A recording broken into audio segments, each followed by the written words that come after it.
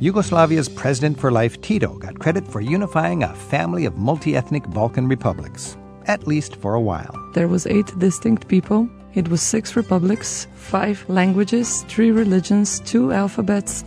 And I think that diversity is really something that we can experience even today. Coming up, find out what you can discover in the countries that emerged from the breakup of Yugoslavia. And see why they call Rome the Eternal City when you hang out in neighborhoods like Trastevere. You'll feel like you're part of a scene that's been going on for centuries. They used to say it's the Rome of the Romans, so it's the one place close to the city center where you can still get a feel for what Rome was. And travel writer Will Hyde tells us about the wild rides he's been on lately, driving to the Himalayas, and mountain biking across Rwanda. I don't know if there's a paint color, tea plantation green, but I think there should be because it was just so vibrant. I remember that most of all. Come along for the ride in the hour ahead. It's Travel with Rick Steves. Are you an adventurous traveler? Coming up, Will Hyde describes his bike tour across Rwanda and the adrenaline-pumping view from his rented Jeep in India when the scenery got a little too close for comfort. Plus, guides from the once-warring republics of the former Yugoslavia join us later in the hour ahead to take your calls at 877-333-RICK. They'll help you plan a trip to their neck of the woods. Let's start out today in Rome with insider advice that lets you do as the Romans do to enjoy the buzz of the city's liveliest neighborhoods. American-born tour guide Nina Bernardo has made Rome her home base for years. Ben Cameron divides his time between Rome and the U.S., and winery owner Cecilia Bottai keeps an apartment in the city. All three specialize in taking American travelers around Italy, and they're here right now to take you into Rome's favorite neighborhoods. Cecilia, Ben, Nina, buongiorno. Thanks, Rick. Thank you. When you think about the characteristic neighborhoods in Rome, of course, you've got Trastevere across the river, the historic, gritty, poetic area. You've got the old Jewish quarter, the ghetto. And there are neighborhoods beyond that are opening up. Ben, if you're going to Trastevere, it's quite touristy, but you really should still go to Trastevere. How would you distinguish the visit to that salty, colorful, earthy neighborhood just across the river from center of Rome? Well, they used to say it's the Rome of the Romans, so it's the one place close to the city center where you can still get a feel for what Rome was before it was largely rebuilt after unification in 1870. So you have kind of the narrow tangle of streets. It's gritty. I mean, you have the buildings that are covered in vines and a lot of great restaurants, a lot of good shops. And you've got things that are happening because there's tourism there. I mean, all sorts of very delightful places to eat and so on. And it's the epicenter of that is the St. Mary in Trastevere Church. So that's where you'd go and you'd be seeing a lot of tourists, a lot of picture postcard views and so on. So, Ben, when you're in Trastevere, you can hike above it all. There's a hill with the Janiculum Hill just above it. It gives you fantastic views over the city, but more than that, there's a fountain that predates the Trevi Fountain that was kind of a predecessor to the Trevi. There's monuments from the fascist era, and it's also just a nice residential neighborhood. There's some great restaurants up there. 20-minute walk, or gain you can just, some altitude. If you don't want to walk, you can take a taxi up and walk down. That's a good idea because you got that Piazza Garibaldi. Yeah, there's a nice route. The Tempietto, which was the predecessor to the Dome of St. Peter's by Bramante, built in 1501. This is Travel with Rick Steves. We're enthusing about the neighborhoods of Rome here, joined by 3 Roman tour guides, Ben Cameron, Cecilia Bottai, Nina Bernardo. Our phone number is 877-333-7425. And Martina's calling in from Atlanta. Martina, you were recently in Rome having some adventures? I was traveling alone. I'm kind of an adventurous traveler. Even though I'm married, sometimes I do solo travel. And last year I was all over Italy, and I ended my trip in Rome. And one of the things I like to do is a bicycle tour. So I did a half-day bicycle tour to get orientation, and I kept the bike overnight, and I was really thrilled, a little nervous, but I was thrilled to see that even at night, I felt safe riding the streets of Rome. I'm thrilled that you did that. I'm thrilled that you had a great experience. The more bikers, the better. So you're a Roman who loves this whole new emerging biking culture. And Nina, it's just remarkable to think there are bike tours in Rome, and Martina They're popping up every day. Very popular, and conveniently they let you keep the bike or rent the bike beyond the tour, and then, like Martina, you have a little chance to explore on your own. Exactly. And I felt like on the seat of a bike, I can cover so much more ground and see so much more, obviously, than if I were walking.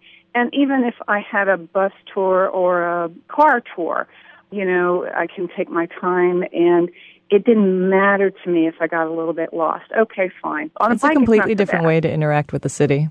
Thanks again for your call, Martina. Happy travels. Thank you. Bye-bye. And Leslie's calling in from Sydney in British Columbia. Leslie, what are your great memories of some neighborhoods in Rome? Well, it was a couple of years ago, and I had a couple of days extra in Rome, and I decided I wanted to do a food tour.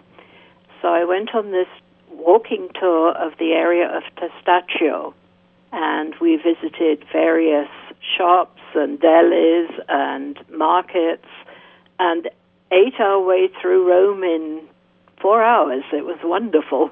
I've taken that tour. You get 4 hours and you must stop by 8 or 10 little foodie, hole-in-the-wall restaurants. That's right. At the end of it, the guide, like a long tongue twister, reviews all the things you ate in the last 4 hours, and you think, wow, that was half a day well spent. Right. It really was. And incredible value for money, I thought. What do you remember eating? What was good that you ate? I really liked the deli we stopped at. To walk into this delicatessen and just be met by the smell of the hams and the cheeses and, just talking about it, my mouth is starting to water. It's a great neighborhood. There's a lot of great restaurants over there, too. And I've done that tour, too. It's a lot of fun. You get some historical sites. Yeah. It was a wonderful introduction to the food of Rome, but also what I found really interesting was the whole neighborhood in itself, because it's very different from the, quote, touristy parts of Rome. It's an area where most tourists don't go. It's working Rome.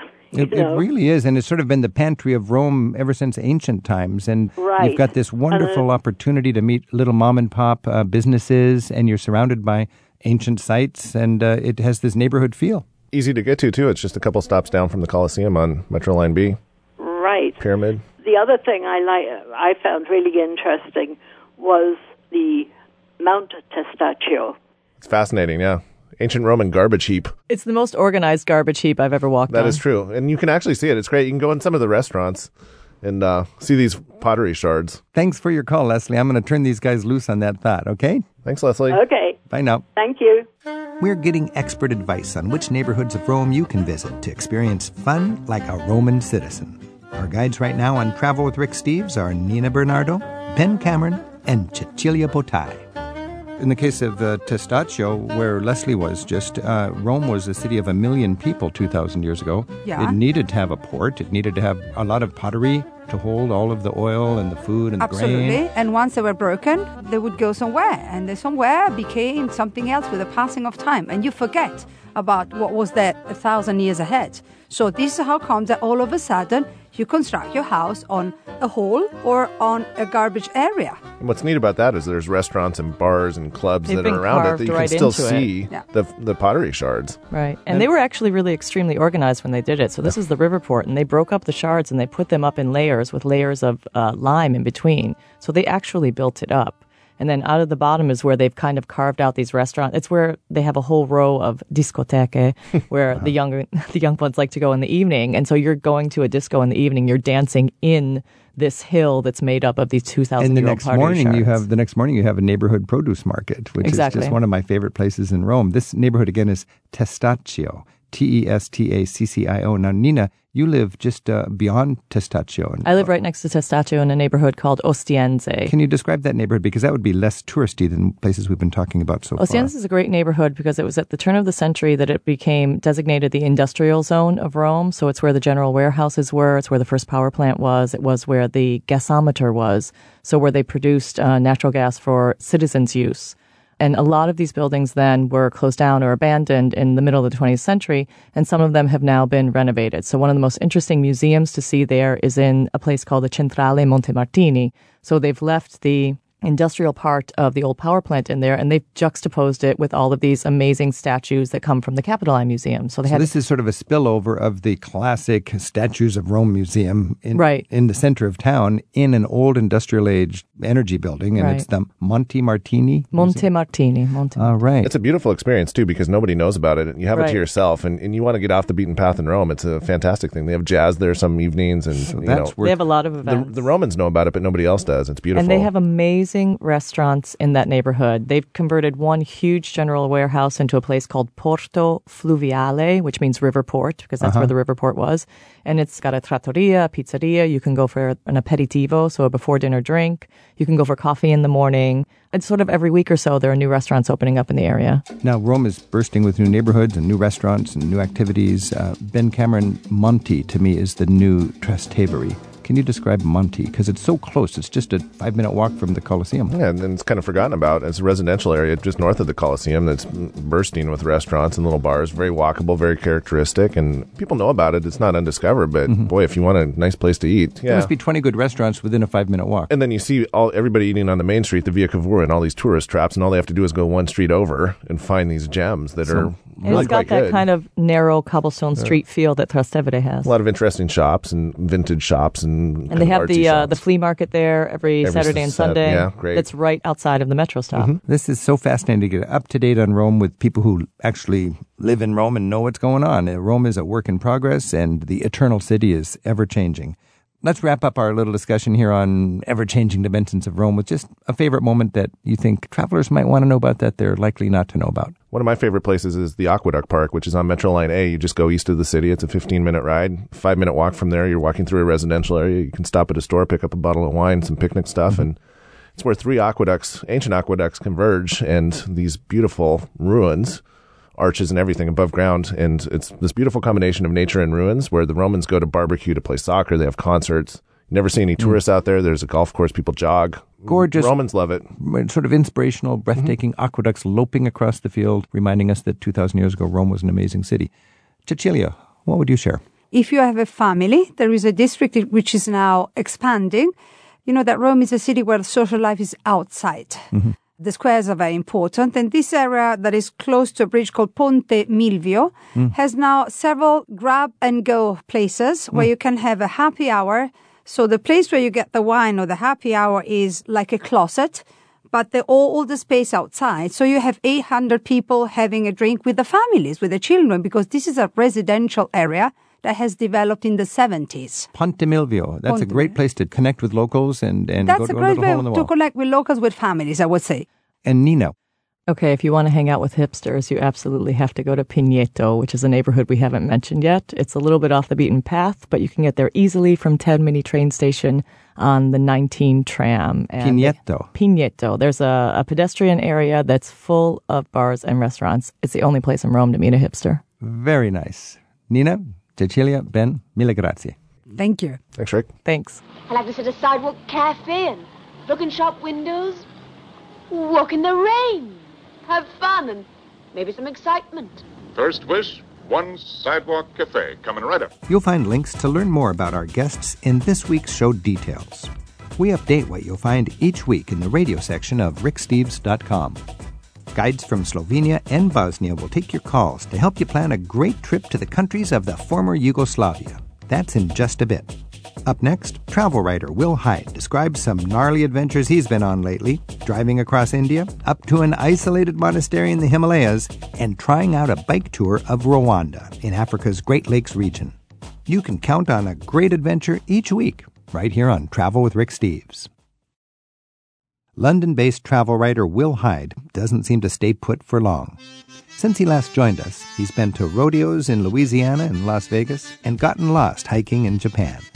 His latest adventures include 3 bone-rattling days surviving an SUV on what passes for a highway from Delhi to the remote Spiti Valley near India's border with Tibet.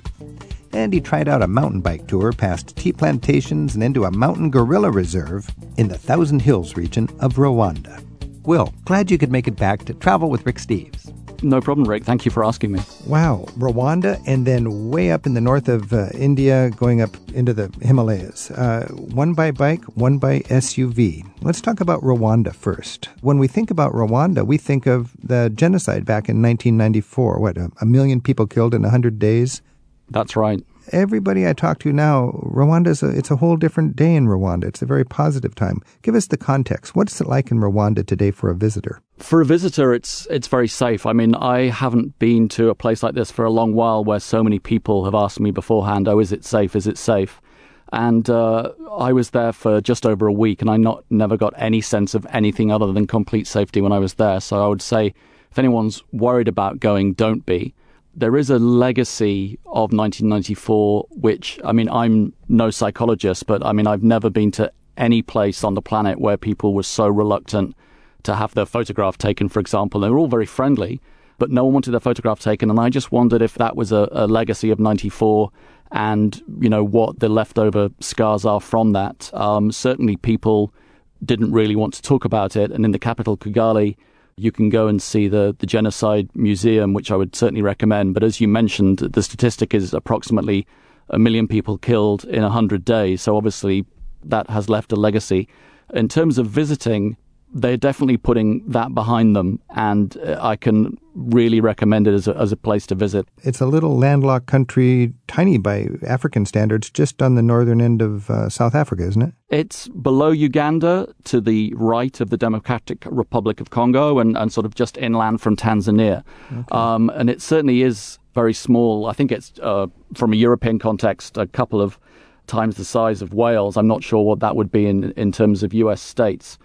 Getting around, it's got a good road system, but it does take quite a while to get from A to B, essentially because, as again you mentioned, it's nicknamed the Land of 1,000 Hills, which I only found out about when I got there on my bicycle.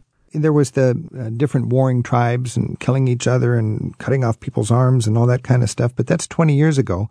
Are the different communities actually mixing it up now? Is there an attempt by the government to have people living together, or is it still sort of an armed truce? I wouldn't say it's an armed truce. I mean, I don't know too much about the politics of it. I mean, essentially, back in 94, the Hutus massacred the Tutsis and more moderate Hutus who stuck up for the Tutsis. Now it's a Tutsi government, a minority government that's leading, and things do seem more stable. As a visitor, it certainly seems very stable. I'm not sure of the politics of it if you delve a little deeper. You even wrote that it's so clean they've banned plastic bags. It's like the government seems to be very hands-on and respects the importance of tourism to their economy, which must be a big part of their economy. Absolutely. I mean, it didn't happen to me, but I'm told that at the airport in Kigali, you can have your baggage search for plastic bags, and you certainly don't see plastic bags there. And once every month, there is sort of an enforced community tidy up. But I mean, one aspect of that, which you certainly see when you get further away from Kigali, is there is no trash. But that's to a large degree because, I mean, they can't even afford soda or chip packets. It's a very poor country. Okay, so you're on a bike and you're going away from the capital city through the countryside. Is it mostly completely rural? Are you biking on dirt roads through villages? Are children running after you begging? What's it like? You're on dirt roads the whole time. And obviously, as you're biking through villages, there is a lot of interest. It's very friendly. Loads of people come running out to see you, and they're all shouting and waving. Kids especially just think this is the weirdest thing ever because I'm not a professional cyclist, so I was just in sort of regular T-shirt and shorts. But some of the guys who were on our trip had the full Lycra gear on as if they were doing the Tour de France. And I think some of these people saw these guys riding through on their bikes and probably thought they'd come in from Mars. I would imagine from a village African point of view, if you see these guys on high-tech bikes with all of their fancy biking gear, they would look like they're dressed up for some kind of bizarre festival. You wrote that the little children would come running at you screaming, "White man, white man." Yeah, Mzungu, Mzungu. Wherever we went, people were very, very friendly, and there was a good exchange between us. I am not the fittest person, I have to say. Rwanda is quite a heavily populated country, so there was never really a point where I could get off on a hill and just push my bike uphill because there'd always be some kids going, come on, come on. And it was good in some ways, but there were times when I wish I could have just got off my bike because the hills there aren't terribly steep, but they're quite long and they go on and on and on. And you think you've come to the top of a hill and you go around a corner and there's another hill. And you go around another corner and there's another hill. But your tour organizer would have lunches arranged for you, and would they drive ahead with your gear and you'd stay in a nice little boutique hardwood thatched roofed house, or what was the kind of... Yeah, absolutely. You've pretty much got the nail on the head there. There was always a support vehicle, so I mean, you could always climb in if you wanted to. None of us did, but it was always good to know that it was there. All the gear was taken on, and then we stayed at some nice spots en route. We stayed at a tea plantation.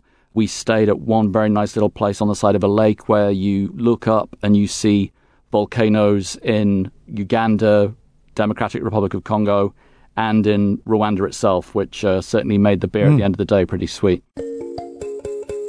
Will Hyde is on the line from London to tell us about a couple of his latest crazy rides to the Spiti Valley in India and on a mountain bike tour of the countryside of Rwanda.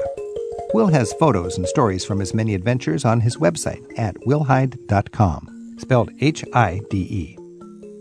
Will, I want to get on to India in a moment here, but you wake up early in the morning in Rwanda. I can imagine the fog raising and the volcanoes on the horizon, and then you head down to the market. You got the smells, you got the sounds. Paint a little picture of the magic of being in the countryside, waking up in Rwanda. I think the thing that I remember most about it is it's just incredibly green.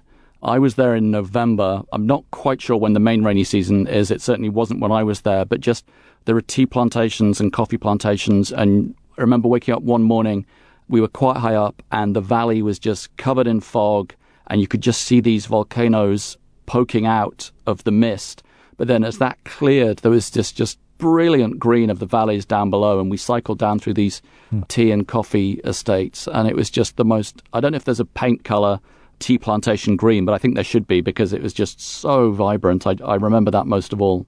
When you're biking through the countryside, did you have any concern about animals? Was that a plus, or was that a nervous dimension of it? No, because Rwanda is heavily populated. Someone may write in and correct me on this, but certainly didn't get the sense that there were any wild animals around.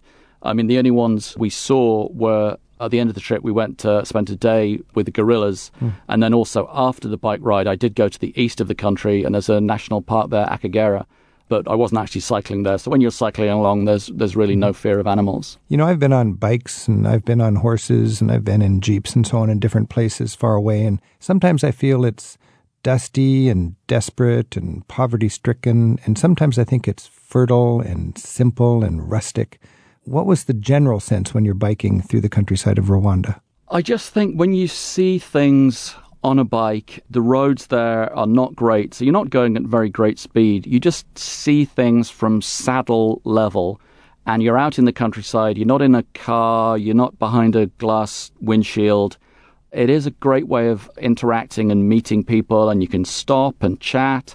And even though people there didn't speak great English, you know, there's a lot you can do with sign language. And I just think doing things by bike, I've done a few bike trips now, and it's just a great way to take things at your own pace and get a lot closer to people than you otherwise might do. So you'd recommend a bike trip through Rwanda if somebody is inclined? I would certainly recommend a bike trip through Rwanda. I would say, having done it myself, it's better to get fit beforehand than fit during the trip, because some of those hills are long and it's a good leg workout. Get down and do some spinning, I would say, before you go. This is Travel with Rick Steves. We're going on some crazy rides with Will Hyde. That was Rwanda. Let's head over to India. And you took an SUV tour up the Spiti Valley in India. Tell us about the tour and generally what was the itinerary? It was billed as a self-drive from Delhi, which I thought would be a good challenge because my driving is pretty terrible. And I've been in India before, and with all due respect to any Indian listeners, Indian driving is also pretty terrible. So I thought I would be a good fit. And it turned out to be pretty much so, actually, because apart from South Florida, I can't think of anywhere else in the world where people just do not indicate as they're turning left or right. And a lot of people in India just, stop dead when they see a friend and there's no rhyme or reason and it's just yank on the brakes. And so it pretty much suited my driving. And it was billed on Google Maps as a 14-hour drive up to the Spiti Valley, which was just way, way out because the roads, once you get out of Delhi and once you get start going up to the mountains, it just takes forever. So in fact, it said 14 hours, but it took a good 3 days of solid 9-hour driving. And is this going from Delhi then north? And then was the destination sort of the valley itself, or were you going someplace? No, the destination was the valley. I drove there in June, and the destination really was to do a big circuit. But even in June, one exit from the valley was still blocked by snow because you're around 12 to 14,000 feet. So from Delhi, it's a drive north to a big city called Chandigarh. And then you leave the main highway and you go through a town called Shimla, which was where the British rulers back before 47 used to go off into the hills and cool down during the summer. And then from there, it's a drive sort of northeast-ish towards the border with Tibetan China through a place called the Sangla Valley. And all the time it's getting more and more desolate. But when I say desolate, it's extremely beautiful. And then the trees stop, and then you keep on going up and go through this gorge, and you get into the Spiti Valley. So the Spiti Valley really is almost, you could say, it's a corner of Tibet in India. Most of the population are Tibetan, and it's certainly very Buddhist, and there's lots of prayer flags flapping in the wind. And so Spiti was the destination. Now, you wrote in your article that you passed a sign that said, "You are traveling on the world's most treacherous road." What did that mean? It was a good stop for photos, that was for sure. There was a bit of a whisper that this sign may have been put up for a TV show just to give it a bit of an edge. Mm-hmm. But certainly the roads there are quite hairy. I mean, you're driving on roads where two cars cannot pass. So if a bus or a truck is coming towards you, one of you has to give way. And generally it was us because I wasn't going to challenge a truck or a bus. Well, do you just go over to the curb, or is there a cliff on the side of the road? Yeah, I pulled over, so I was never on the cliff edge. But yes, there were definitely some big drops. And something not to do before you go on this trip is put into YouTube Indian trucks going over cliffs. Blind passing, no barriers, cliffs, one single lane road, 10,000 feet up. Indian army trucks barreling in on you. It sounds like not a relaxing vacation. There were points. Oh, no, it was very relaxing. You kind of get used to it. There were definitely points where I handed over driving to the Indian guy who was helping us. That is for sure. I chickened out on a good number of occasions, believe me. What's it like with the thin air and the dry lips and the roadside stops? Just what's the day like on the road?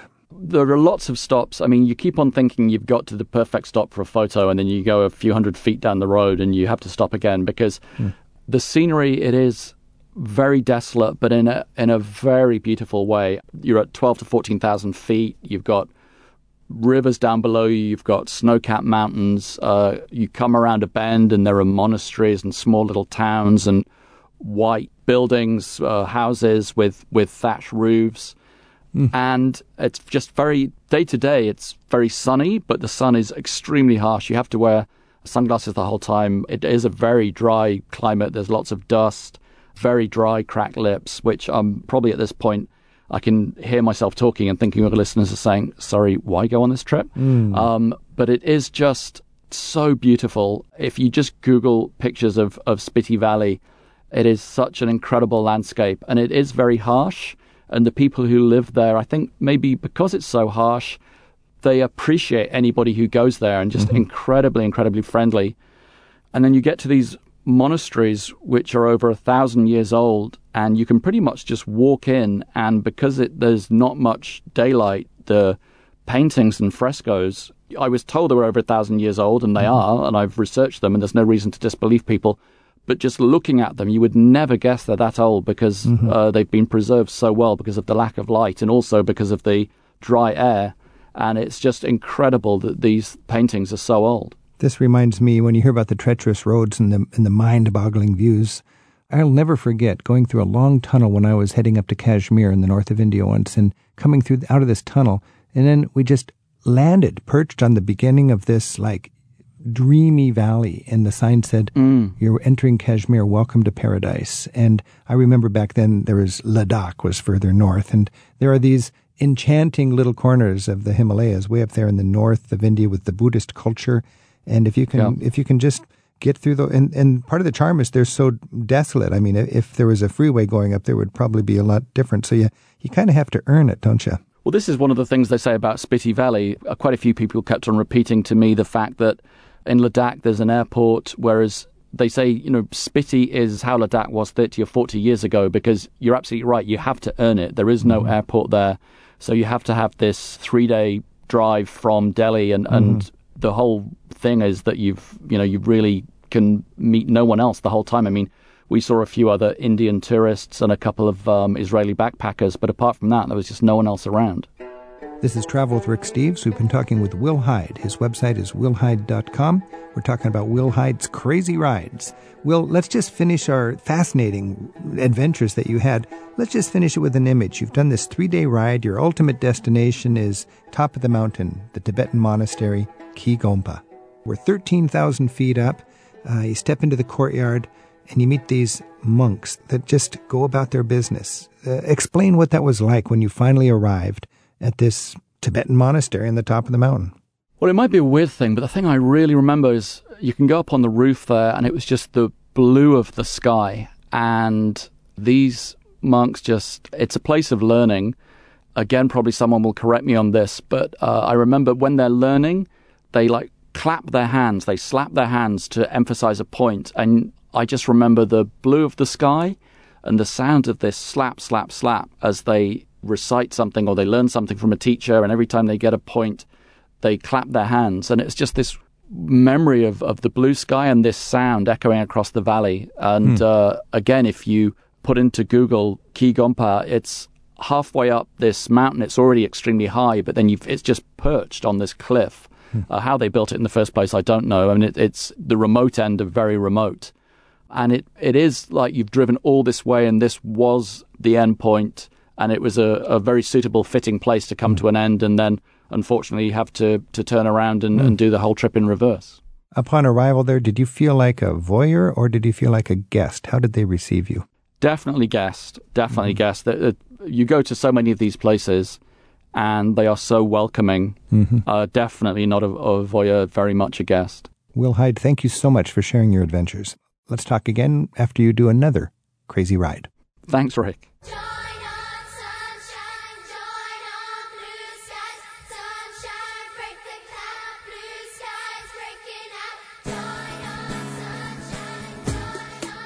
You can also hear Will Hyde tell us about his Blue Ridge Mountain road trip in search of the roots of country music. Look for the Travel with Rick Steves program number 294A. It's in the show archives from August of 2015 in the radio section at ricksteves.com. Up next, we get tips for planning a trip to the countries that used to be known as Yugoslavia. Guides from the region tell us what might tempt travelers to search out Europe's backdoor destinations in the Balkans. We're at 877-333-RICK. Do you remember when there was a country called Yugoslavia? For about a generation, President for Life Tito was able to unify the Slavic republics in the Balkans into one of the most liberalized of the Soviet bloc nations. It all unraveled in the 1990s when the news of breakaway republics included tragic reports of ethnic cleansing, and the siege of Sarajevo horrified the world. But ever since the Dayton Peace Accords, the 7 independent nations that emerged from broken-up Yugoslavia have been getting along, and the region offers a rewarding experience for travelers in search of cultural variety. Our guests all grew up in Yugoslavia, back when their country was still united, yet poised for change. Today, they proudly show visitors the impressive history and sights of their respective independent countries, each about the size of West Virginia or New Jersey. Tina Hiti comes to us from the Lake Bled region of Slovenia. Sano Maric is from Bosnia-Herzegovina, and Anja Kuznar is from historic Ptuj in the hills of eastern Slovenia. Tina, Sanel, Anja, welcome.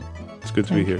Thank you. When we think about former Yugoslavia, you were all children when Yugoslavia was falling apart, basically. It was this idealistic notion of a union of the South Slavic people, right? How do you sum that up, Tina, with your tour groups, if you want to give a very brief definition of what was the vision of Yugoslavia? Well, I would think the best sum up of Yugoslavia was how diverse it was and how it was able to be together for such a long time. And I always sum it up in the way that there was 8 distinct people. It was 6 republics. It was 5 languages, 3 religions, 2 alphabets, and only one true Yugoslav, and that was Tito. And I think that diversity is really something that we can experience even today. So it was 8 distinct peoples, did you say? What were those 8 distinct peoples that make up what we think of as Yugoslavia? Well, we have the Slovenes, we had the Croats, we had the Bosnians, then we had the Montenegrins, the Macedonians, the Serbians, and then we have the 2 autonomous provinces, Kosovo and Vojvodina. Kosovo would be Albanian, and then Macedonians as well. So very complicated. Now, Sanel, you're from Bosnia. Yes. In a way, that's the middle of all of this complex ethnographic mix. Talk about the three different religions that Tina mentioned. Yeah, as being central part of Yugoslavia, we have referred as Yugoslavia within Yugoslavia because we had all these people living in our area. So especially afterwards, we ended up with the three major religious groups, which are Muslims, Catholic Croats, and Orthodox Serbs, which are still living in Bosnia, plus all the others. But we are talking about here three major national groups that are now creating what Bosnia today is. Is there a feeling among the former Yugoslavian people of a family of what was Yugoslavia, or has everybody turned their back on that whole idea? Are there still sporting competitions between ex-Yugoslavian nations, or is it pretty much that's behind you and now it's just the European Union? I wouldn't say that because we are there in a very small area, and I like to think of it as we are looking to our neighbors. Right. And since we are almost speaking the same language, it's so easy to communicate there, and we have created this area in which we are all kind of familiar with. We all travel. We have been in Slovenia, especially Croatia. The coast is amazing. Then people are traveling to Bosnia, especially, but the older generation have still this feeling, at least in Bosnia, a little bit of Yugo-nostalgic, that we call it. Yugo-nostalgic? Yes. Anya, what is Yugo-nostalgia? Well, for me, traveling south, as Slovenia is the most northern point of ex-Yugoslavia, traveling south brings back the good memories. When we were partying together, we would celebrate all the festivities in the three religious calendars. We would celebrate the Roman Catholic Christmas, the Orthodox Christmas, and we would also celebrate the Muslim Bayram. Really? So during the good times, if you have rosy memories of Yugoslavia, let's say you can decide what you want to remember and what you don't want to remember. Exactly, Rick. There were some beautiful things about growing up under Yugoslavian government. Imagine having three parties instead of one. That's pretty, that is pretty nice. Because when I was studying Eastern European studies in my university days, I remember my professor said, in that part of the world, they always would say, my neighbor's neighbor is my friend. Exactly. Because you had an enemy in between you. So that's sort of the difficult side. And there in Yugoslavia, I think the region there is famous for remembering the history. Exactly. And being open to your neighbors, to your friends of a friend, to be simply hospitable. That was the whole idea of Yugoslavia. So you would always feel welcome, no matter of your religious background, political background. And that was also the idea of Tito's brotherhood. So Tito was trying to get beyond this, because I was thinking of my neighbor's neighbor as my friend in a negative way, because you would have a common enemy. Mm-hmm. But Tito was able to rise above that. Absolutely. Now, you're from Slovenia, and to me, Slovenia is the lucky state of former Yugoslavia. It is sort of in the shadow of the Alps. It's almost a little bit like Austria, and it got away from all of the wars and with almost no bloodshed. Today, is Slovenia, how does its economy compare to the rest of the region and the government and so on? As a Slovenian, what are you thankful for? In Slovenia, we are thankful of being part of a well-known country known as Yugoslavia. Nowadays, we have difficulties to distinguish ourselves from our Slovakian neighbors, as if we can put it this way. And we are still struggling to get the market for our products, for our services. So in a way, we have to be thankful for the past experience in Yugoslavia, and when we were the most developed part of the country. And now we have to put ourselves at best to find the new market in the West. And Tina, you are also Slovenian, and that's the little relatively small country in the north of former Yugoslavia. In what way were you the most developed during Yugoslavian times, and now how are you taking advantage of that? Well, I think historically Slovenes were always linked more with the Austrians, since we had the rule of the Habsburgs for such a long time. Yeah. And I think it was that engraving into us the hard work, the organizational skills, the punctuality. So you were kind of the Germany of that game. Yeah, a Germanic country in the whole group of. And the further south you go, the more easygoing people are, also because of the climate. So it's like Germany compared to Spain or Italy or Greece. Not better or worse. Yes, just one is more orderly and more focused, and the other is more, let's live for today. Yeah, and I think that was the reason why also all the industries developed the most in Slovenia. Even if you think of Tito's, our former president, he chose among his co-workers, there were mostly Slovenians. It was almost 80% of them that were in his office that were of Slovenian origin. So he recognized that. Yes. That's interesting. Our guides, Anja Kuznar and Tina Hiti, live on opposite sides of Slovenia, and Sanel Maric is from nearby Bosnia. You can join in the discussion with your own questions and observations about exploring the countries of former Yugoslavia at 877-333-7425. Brian's on the line from Roscommon, Michigan. Brian, have you been thinking about visiting any of the former Yugoslav countries? Well, I have been for a long time, and it's largely because my grandparents, my maternal grandparents, came from that area. You know, it's one of those things where we'd like to kind of see what it looks like and where they came from. And you're thinking of going where specifically? Well, you know, we'll take a trip through, I think, Croatia and Slovenia with stops in Bosnia and Montenegro, but the area that they were from, and that's where some of my questions might arise, is north of Zagreb, so near the town of Varaždin, and actually probably not too far from, I think if I pronounce it right, Ptuj, Slovenia. Yeah, Ptuj. Ptuj. Who can talk about, Anja, can you talk about those places? Well, yes.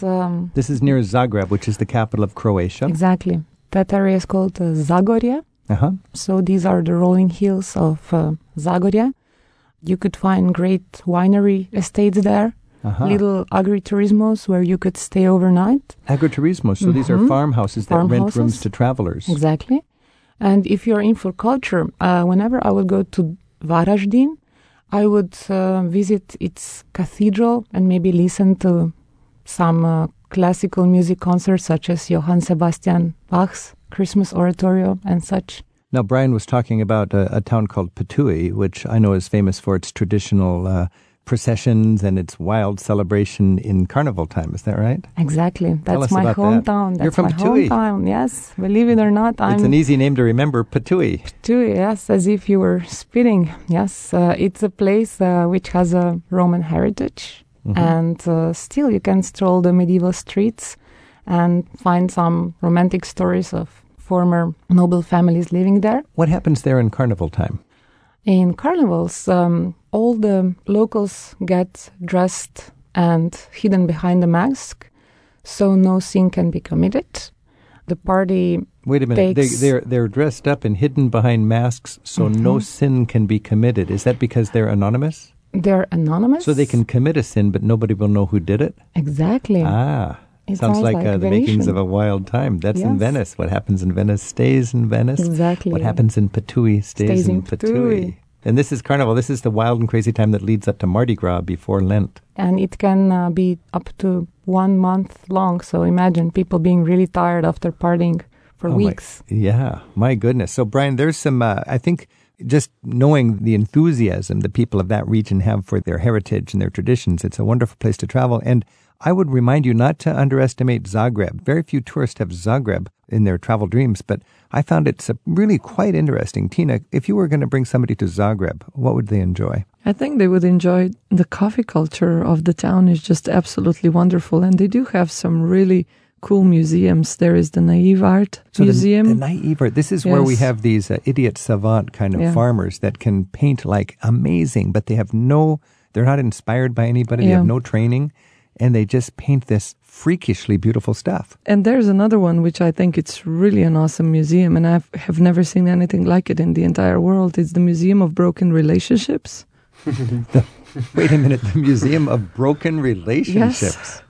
What is that? Talks about, couples splits, different divorces, and it's just, broken relationships. Zagreb. So you got the Museum of Broken Relationships, Brian, and you've got you can have your entire room there like I have. I'm just kidding. Zagreb, and Brian, if I can just suggest to you, I think the best way definitely you can enjoy it is by going to the locals. There is so much, it's very open society, as Tina says, coffee, things. You just go on the streets, grab a chair, sit, enjoy coffee, and have a great conversation with locals. I love that street. There's a street that's pedestrian only, and all these coffee shops, and people are just, it's the Croatian good life, it feels like. Brian, thanks for your call. Thank you. Katie's calling in from Washington, D.C. Katie, have you spent time in former Yugoslavia? Yes, I have. I was a student in Belgrade. I stayed with a Serbian host family. I was there for about 5 months, and I got to travel throughout Serbia, but also throughout much of the former Yugoslavia. I got to go to Kosovo, Croatia, Montenegro, Bosnia, and see a lot of Serbia as well. So I love the former Yugoslavia. So now, I've never really found anything to wrap my brain around in Belgrade, but you've stayed there for 5 months. What was your take on Belgrade, the capital of former Yugoslavia, and today the capital of Serbia, right? Yeah. You know, I was there as a part of a peace and conflict studies program while I was in college. We were studying the wars of the 90s, the Balkan Wars, and I don't think personally I would have been able to understand the history as well as I did being stationed in Belgrade. It really gave me a whole new perspective, especially living with a family. You know, a large part of what I did was experience daily life. So if that's what somebody's looking for, I think Belgrade is a great place to do it. So I would imagine you got a Serbian perspective on the Civil War. Yes, absolutely. It helps that we visited Sarajevo and Pristina as well, but predominantly what I heard most of the time I was there was the Serb perspective. So Pristina being in Kosovo and Sarajevo being in Bosnia. What about in Belgrade? They have this brutalist architecture. Just walking around the city, what does it feel like? Well, you know, it was a little bit of a shock when I first landed in Belgrade. I landed in early February, so things are pretty gray. The part of Belgrade I lived in is called Novi Beograd, so New Belgrade. Yeah. All of New Belgrade is this brutalist, large buildings, very blocky, no frills at all. So is this what you'd call Tito Gothic or something like that? I mean, this was the vision of Tito: big, strong, functional, practical. In comparison to other capitals in Yugoslavia, I mean, Belgrade now counts more than 2 million people.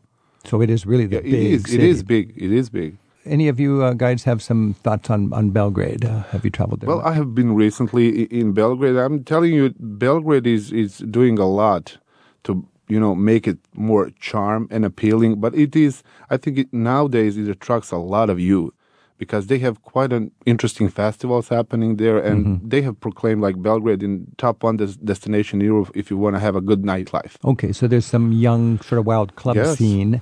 There's quite surrounded by brutal Tito-esque architecture. Well, they are kind of reshaping it, and I have been there in the time of Christmas, and it was actually really nice. Really? Okay, that's good. The main street, the Knez Mihailova, was really beautifully decorated, and it was an excellent way to get introduced with Belgrade. Hey, Katie, you were in Belgrade in Serbia for 5 months. I would imagine you ate a little food and drank a little of the liquor there. Oh, gosh, yes. Tell me a little bit about your favorite drink. Well, of course, it has to be rakia. That is the plum brandy that is homemade by most Serb families. The family I lived with made their own rakia in their village in northern Serbia, bottled it themselves.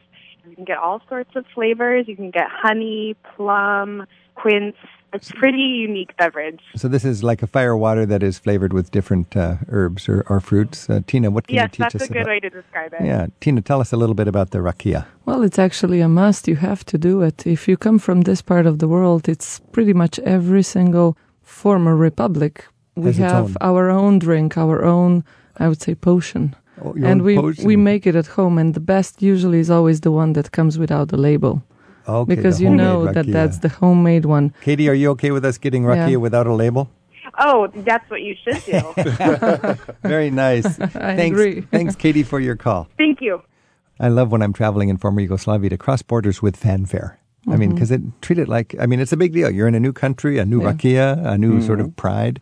This is Travel with Rick Steves. Our phone number is 877-333-7425. And Sue's calling from Boise in Idaho. Sue, do you have any memories of Yugoslavia? Indeed I do, Rick. I have to say that I traveled to the former Yugoslavia in 1988 when I honeymooned there, and was fortunate enough to get back there a year and a half ago when my daughter Katie was studying there. Okay. So you have two family members. But I can tell you that in 1988, we flew into Belgrade. My memories then of the airport are, very bleak, very dark, and we hopped right over to Dubrovnik pretty quickly and had a wonderful time there before it was kind of discovered. Yeah. I can't imagine a bigger contrast, Belgrade and Dubrovnik. It was. And Belgrade was just our hopping off spot. And primarily we spent time in Dubrovnik while we were there. But I was struck then with the beauty of the area. Since then, I've been lucky enough to travel around again and have seen it through a whole new lens. The differences between, obviously, 1988 and 2013 are profound. Well, good times now relative to more difficult times as the country was breaking up. I remember traveling from Belgrade over to Dubrovnik and going through a town that was called Titograd. Today it has a different name, but it was like Russia had Leningrad. We had Titograd. You had Titograd. It's Podgorica. It's the capital of Montenegro. The capital of Montenegro. And that was a very communist-feeling town, I would say, to put it lightly. But I have to say the people of that entire region were so warm and generous and helpful. So I think when you talked a little bit earlier about Belgrade, and earlier talked about a coffee culture, I mean, I felt like there were people out on the street, they were enjoying people watching, and it was a lovely, lovely experience. Nice. Well, thanks for your report. My pleasure. Thank you. Okay, bye now. Bye-bye. This has been a delight talking with all three of you. Anya Tsuznar, Tina Hiti, Sanel Maric. Thank you very much. Thank you. Thank you. Travel with Rick Steves is produced at Rick Steves Europe in Edmonds, Washington by yours truly, Tim Tatton, with Sarah McCormick and Isaac Kaplan-Woolner. We get technical help from Andrew Wakeling and Dana Bublitz. Our theme music is by Jerry Frank. Thanks to the BBC in London for studio help this week. You can listen again anytime you like and search our show archives in the radio section of ricksteves.com. Rick Steves has spent a third of his adult life in Europe researching and writing guidebooks. His classic, Europe Through the Back Door, freshly updated this year, teaches the skills of smart travel. Rick Steves Italy is America's top-selling Italian guidebook. At Rick Steves' online travel store, you'll also find guides for Rome, Venice, Florence, and Tuscany, and Rick's Italian phrasebook. To learn more about Rick's guidebooks for Italy and beyond, visit the travel store at ricksteves.com.